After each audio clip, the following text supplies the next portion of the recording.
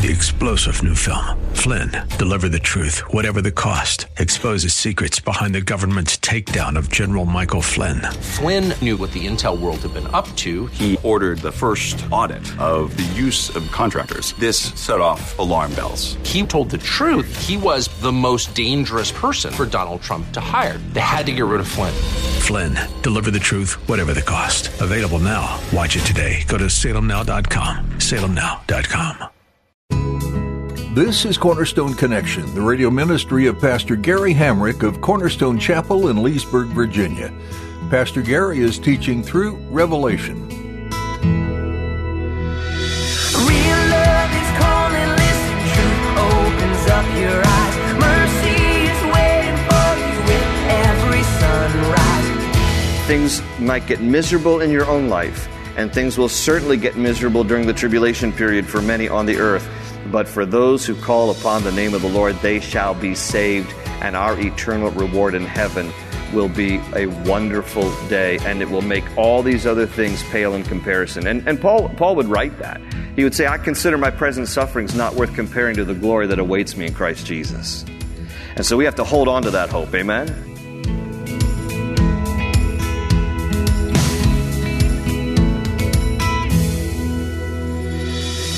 If you pay attention to the news regarding world events, you'll see flooding, fires, storms, sickness, war, and general chaos have ramped up exponentially in the last few years. Despite that, things are not anywhere near as bad as they will get, according to the prophecy found in the book of Revelation. As Pastor Gary continues our study of this book, you may feel a sense of doom and gloom at times, but you don't need to. Jesus has secured an infinitely better future for those who believe in Him. At the close of Pastor Gary's message today, I'll be sharing with you how you can get a copy of today's broadcast of Cornerstone Connection. Subscribe to the podcast or get in touch with us. But for now, let's join Pastor Gary in the book of Revelation chapter 20 with today's edition of Cornerstone Connection. Let's pray, and then we'll dive in here to Revelation chapter 20. Lord, we just want to give you praise and thanks for who you are, because you're worthy of our praise. You are high and lifted up. You are exalted, and we just magnify you in our worship. And now as we study your word together, we trust that you will be magnified as we study Scripture and apply these things to our lives. And as we get a glimpse of the things that are to come, as you were telling us here through Revelation, we just pray that our hearts would be prepared, that we would just have your peace, knowing that we're trusting you, even though in our world things will get crazy and chaotic. We're trusting you, Lord, and we know that you are coming again. So our hope is fixed on you, the author and finisher of our faith. And we thank you for our eternal reward, our eternal home in heaven that you have kept for us. And Jesus, you even said that you go to prepare a place for us. And if you go to prepare a place for us, you will come again and receive us unto yourself, that where you are, there we might be also. So we thank you for that promise that you're coming again and you're going to take us to be with you forever. So help us not to be afraid, but help us to be watching and waiting and looking forward to your imminent return. We love you. We praise you together in Jesus' name. And everybody said, amen.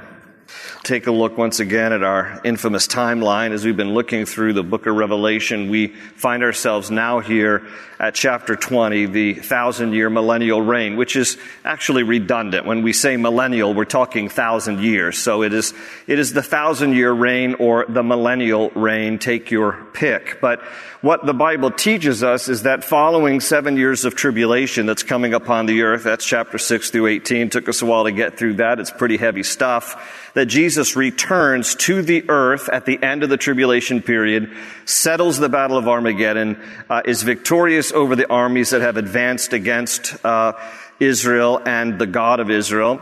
And Jesus then establishes his kingdom on earth for 1,000 years. Now, there's more to come after that, but I don't want to get ahead of myself. Just for tonight, we're talking about the millennial kingdom or the 1,000-year reign. Now, I will tell you before we even look into chapter 20 that there are three common ways that people interpret the idea of the millennial kingdom. And so I'm going to walk you through these three things, but we're not going to spend a lot of time talking about it. One of the views of how you look at the millennial reign is called the amillennial view. Meaning no or not millennial. This is the concept that there will not be a literal 1,000-year reign. This is how some people believe that when Revelation 20 is talking about the 1,000 years, that it is symbolic, that it's not literal, and that the 1,000 years are just symbolic of the church age, the period in which we are presently living. So if you believe that, then you have to also believe, which people who hold to the amillennial view do, that Satan is currently bound during this time period. And they still would tell you, though, that the tribulation is going to come, after which Jesus will judge the living and the dead, and then there will be a new heaven and a new earth. So the rest of their view is pretty consistent in terms of there's a tribulation, there's a new heaven and a new earth. But those who hold to the amillennial view don't believe that this is a literal 1,000-year reign. And you'd be surprised at people who hold to this position. Augustine was somebody famous in the 4th century who held to this position. The Roman Catholic Church, by and large, holds to this position. Some Baptists hold to this position. It's the amillennial view of the 1,000-year reign of Christ. I don't subscribe to this, but I'm just telling you this is one of the views. The second view of this time period is called the post-millennial view. That is, that Christ returns after the 1,000 years. Thus, we get the term post-millennial. The 1,000 years are seen as literal and thought to be the time of the greatest harvest of souls leading up to the return of Christ. There's a problem with the amillennial view, and there's a problem with this view. Well, there's a few, by the way. The amillennial view teaches that Satan is already bound. If Satan is already bound, we're in big trouble.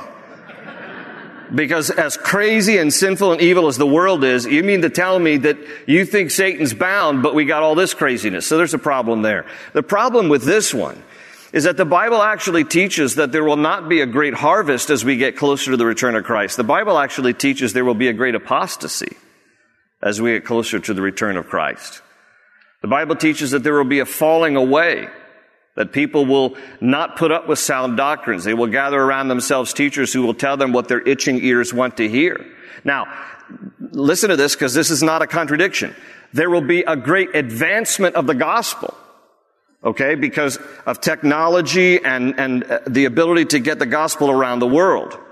But as we get closer to the return of Christ, Jesus even tells us in Matthew 24 that the love of most will grow cold, and there will be a great falling away from the faith. So there's going to be an apostasy. So that's a major problem with the post-millennial view. It's this idea that Jesus comes after the 1,000-year period of time, and that there's a great harvest of souls leading up to that, and we see quite the opposite, actually. There's an advancement of the gospel, but there's a great apostasy that happens.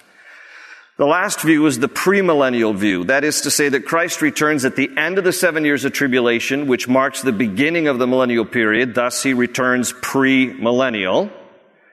And he establishes his kingdom here on earth for 1,000 years. Believers will rule and reign with Jesus during the millennial kingdom.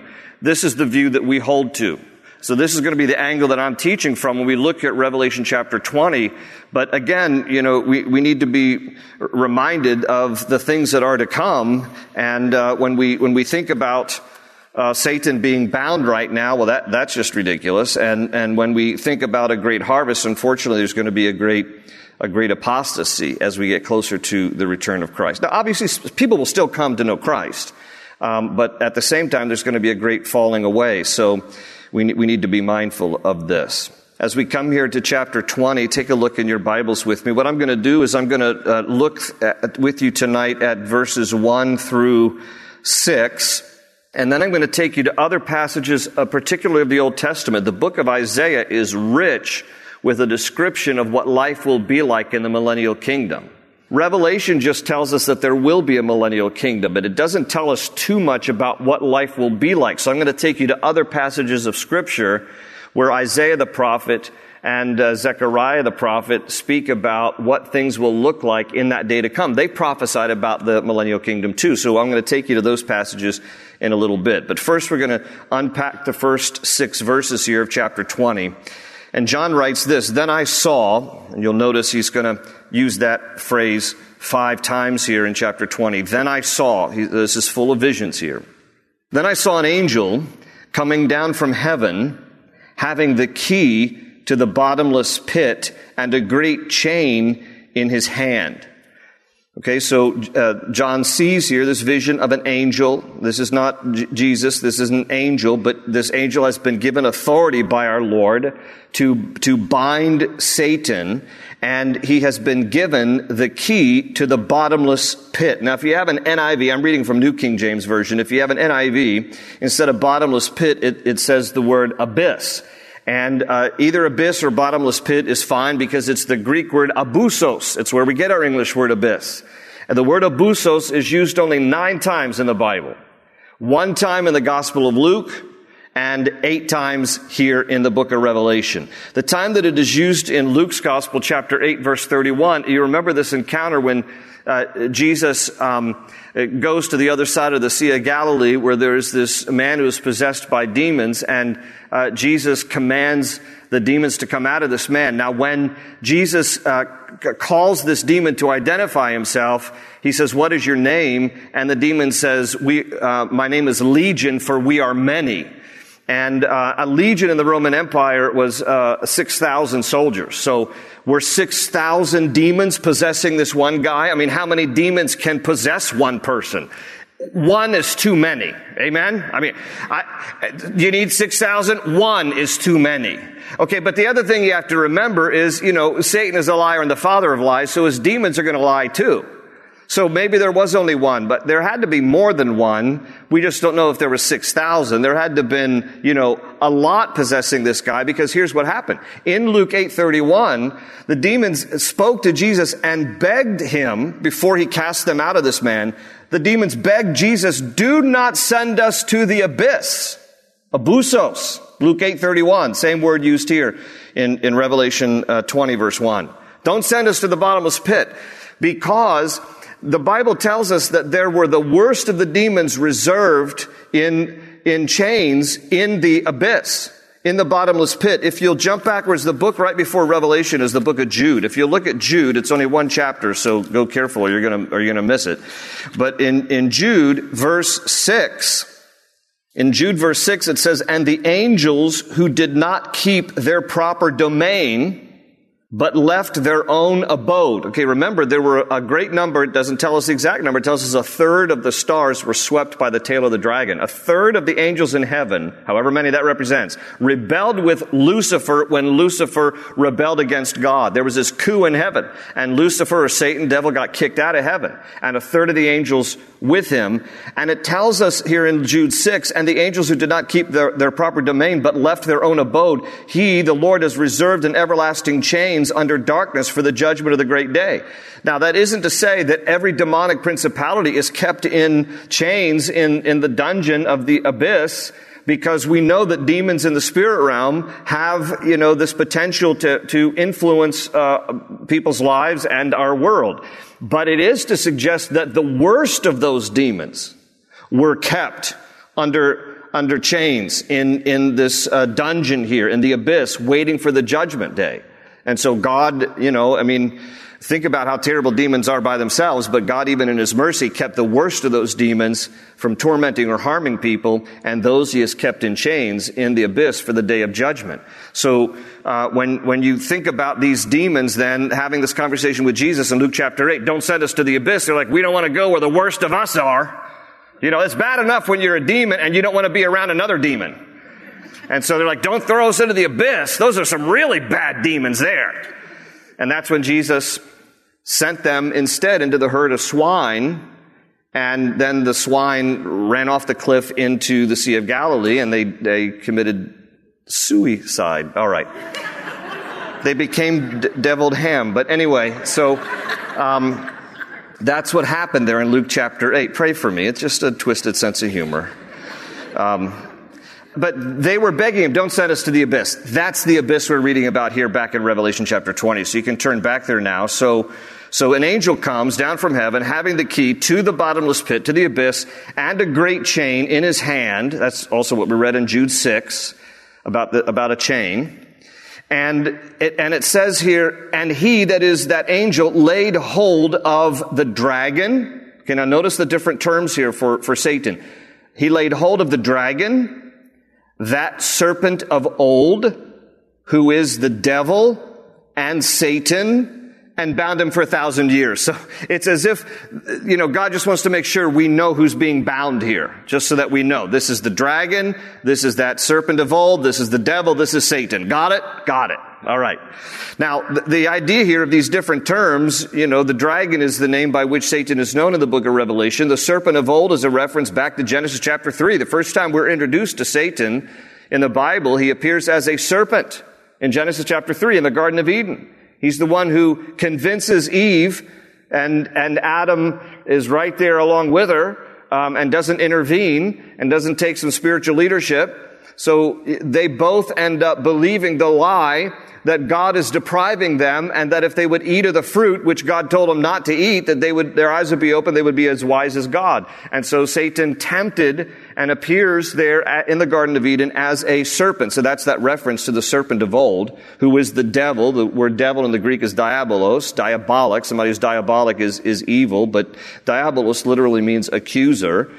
And also known as Satan, which is really his Hebrew name, spelled the same way, Satan, meaning adversary or enemy.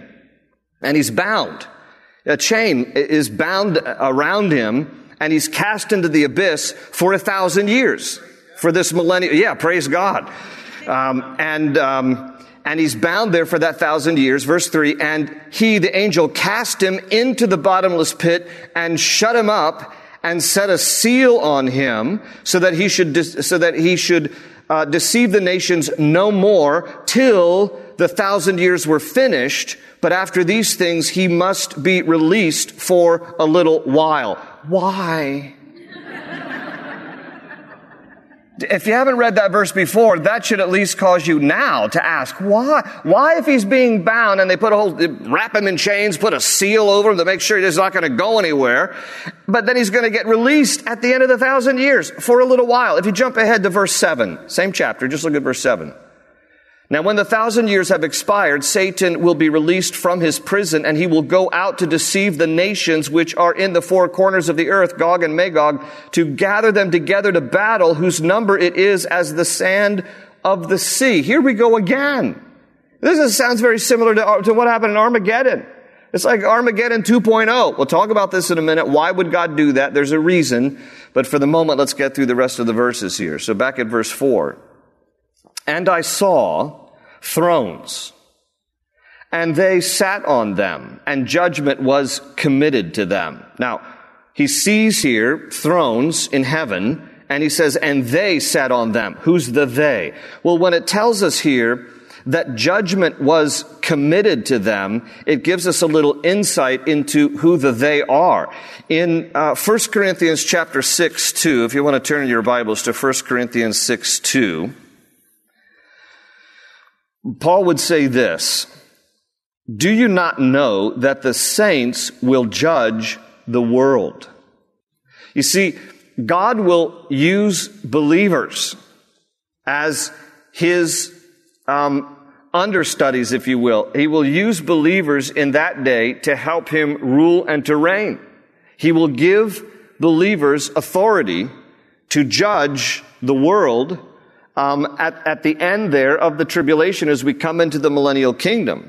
And so he gives believers that authority. So in Revelation 24, when he sees thrones and they sat on them and judgment was committed to them, since Paul tells us there in 1 Corinthians 6:2 that it'll be the saints, it'll be Christians, believers who judge the world under the authority of Jesus, then the ones he sees here are believers. Those who have already gone to heaven, they've died, they either were raptured before the tribulation, or they died before the tribulation, and they're in heaven. Those are those saints.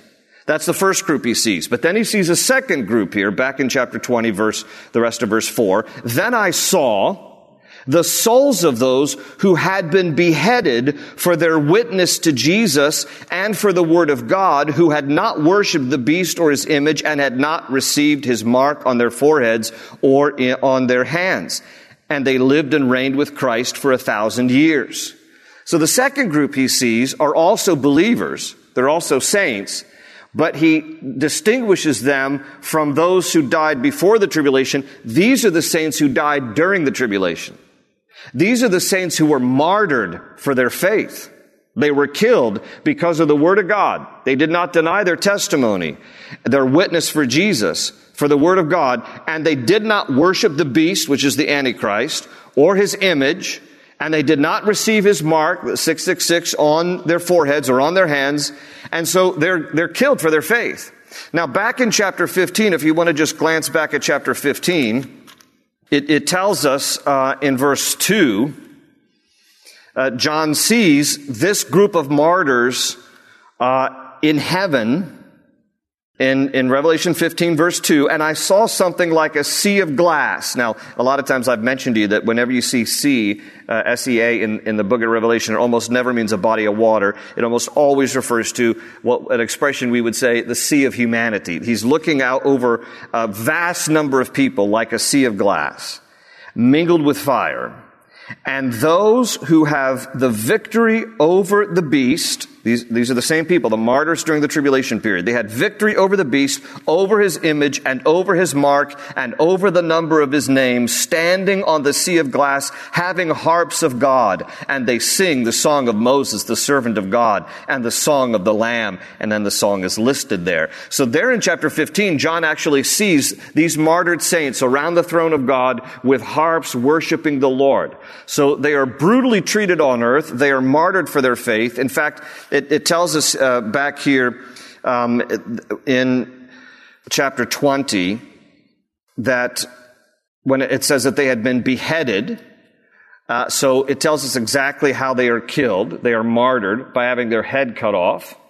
So it's brutal what happens to them on earth, but there in chapter 15, John sees this vision of them, though, their spirits in heaven rejoicing around the throne of God. You know, things might be terrible on earth, but remember, there is the ultimate reward of heaven.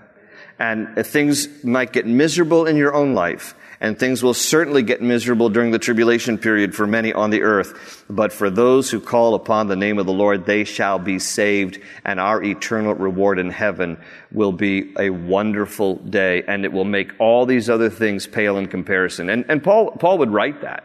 He would say, I consider my present sufferings not worth comparing to the glory that awaits me in Christ Jesus. And so we have to hold on to that hope. Amen? That is the hope of the church. Amen. So John sees here, back in chapter 20, he sees the saints who have either been raptured or died before the tribulation. That's the first group. He sees the second group. Those are the souls of those who were slain, martyred, during the tribulation, because they refused to deny their testimony in Jesus. They refused to take the mark of the beast. They refused to worship the Antichrist. And he says there in verse 5, but the rest of the dead did not live again until the 1,000 years were finished. This is the first resurrection. Now, when he says the rest of the dead, what he means is the unsaved dead. The unsaved dead are going to be judged at the end of the 1,000-year period. But those who are experiencing the first resurrection are those who have died before that judgment. And that's why he adds in verse 6, blessed and holy is he who has part in the first resurrection. In other words, all those saints who have died before the tribulation and those saints who died during the tribulation, all the saints throughout history who died before the tribulation and those saints who died during the tribulation are considered part of the first resurrection.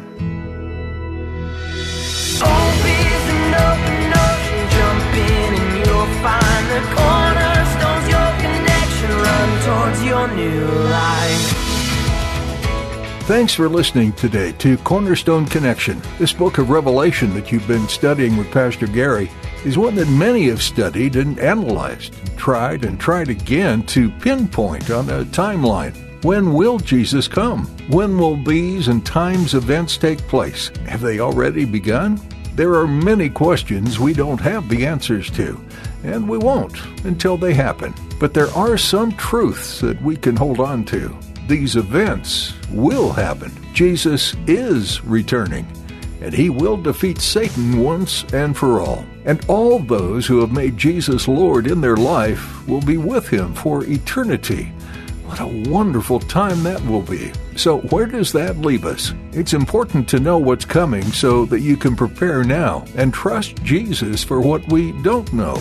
We must give our lives to the Lord, and we need to give others the opportunity to do the same. We're so glad you tuned in for today's study in Revelation. If you'd like to explore more teachings from God's Word that Pastor Gary has shared, visit cornerstoneconnection.cc. There you'll also learn more about the church behind this ministry, Cornerstone Chapel. Come visit us if you're in the area. All the information you need is at cornerstoneconnection.cc. Join us next time for more here on Cornerstone Connection. They say you're a wandering soul, that you've got no place to go, but still you know, you're not alone. Real love is calling, listen, truth opens up your eyes. Mercy is waiting for you with every sunrise. Hope is an open ocean, jump in and you'll find the cornerstones, your connection, run towards your new life.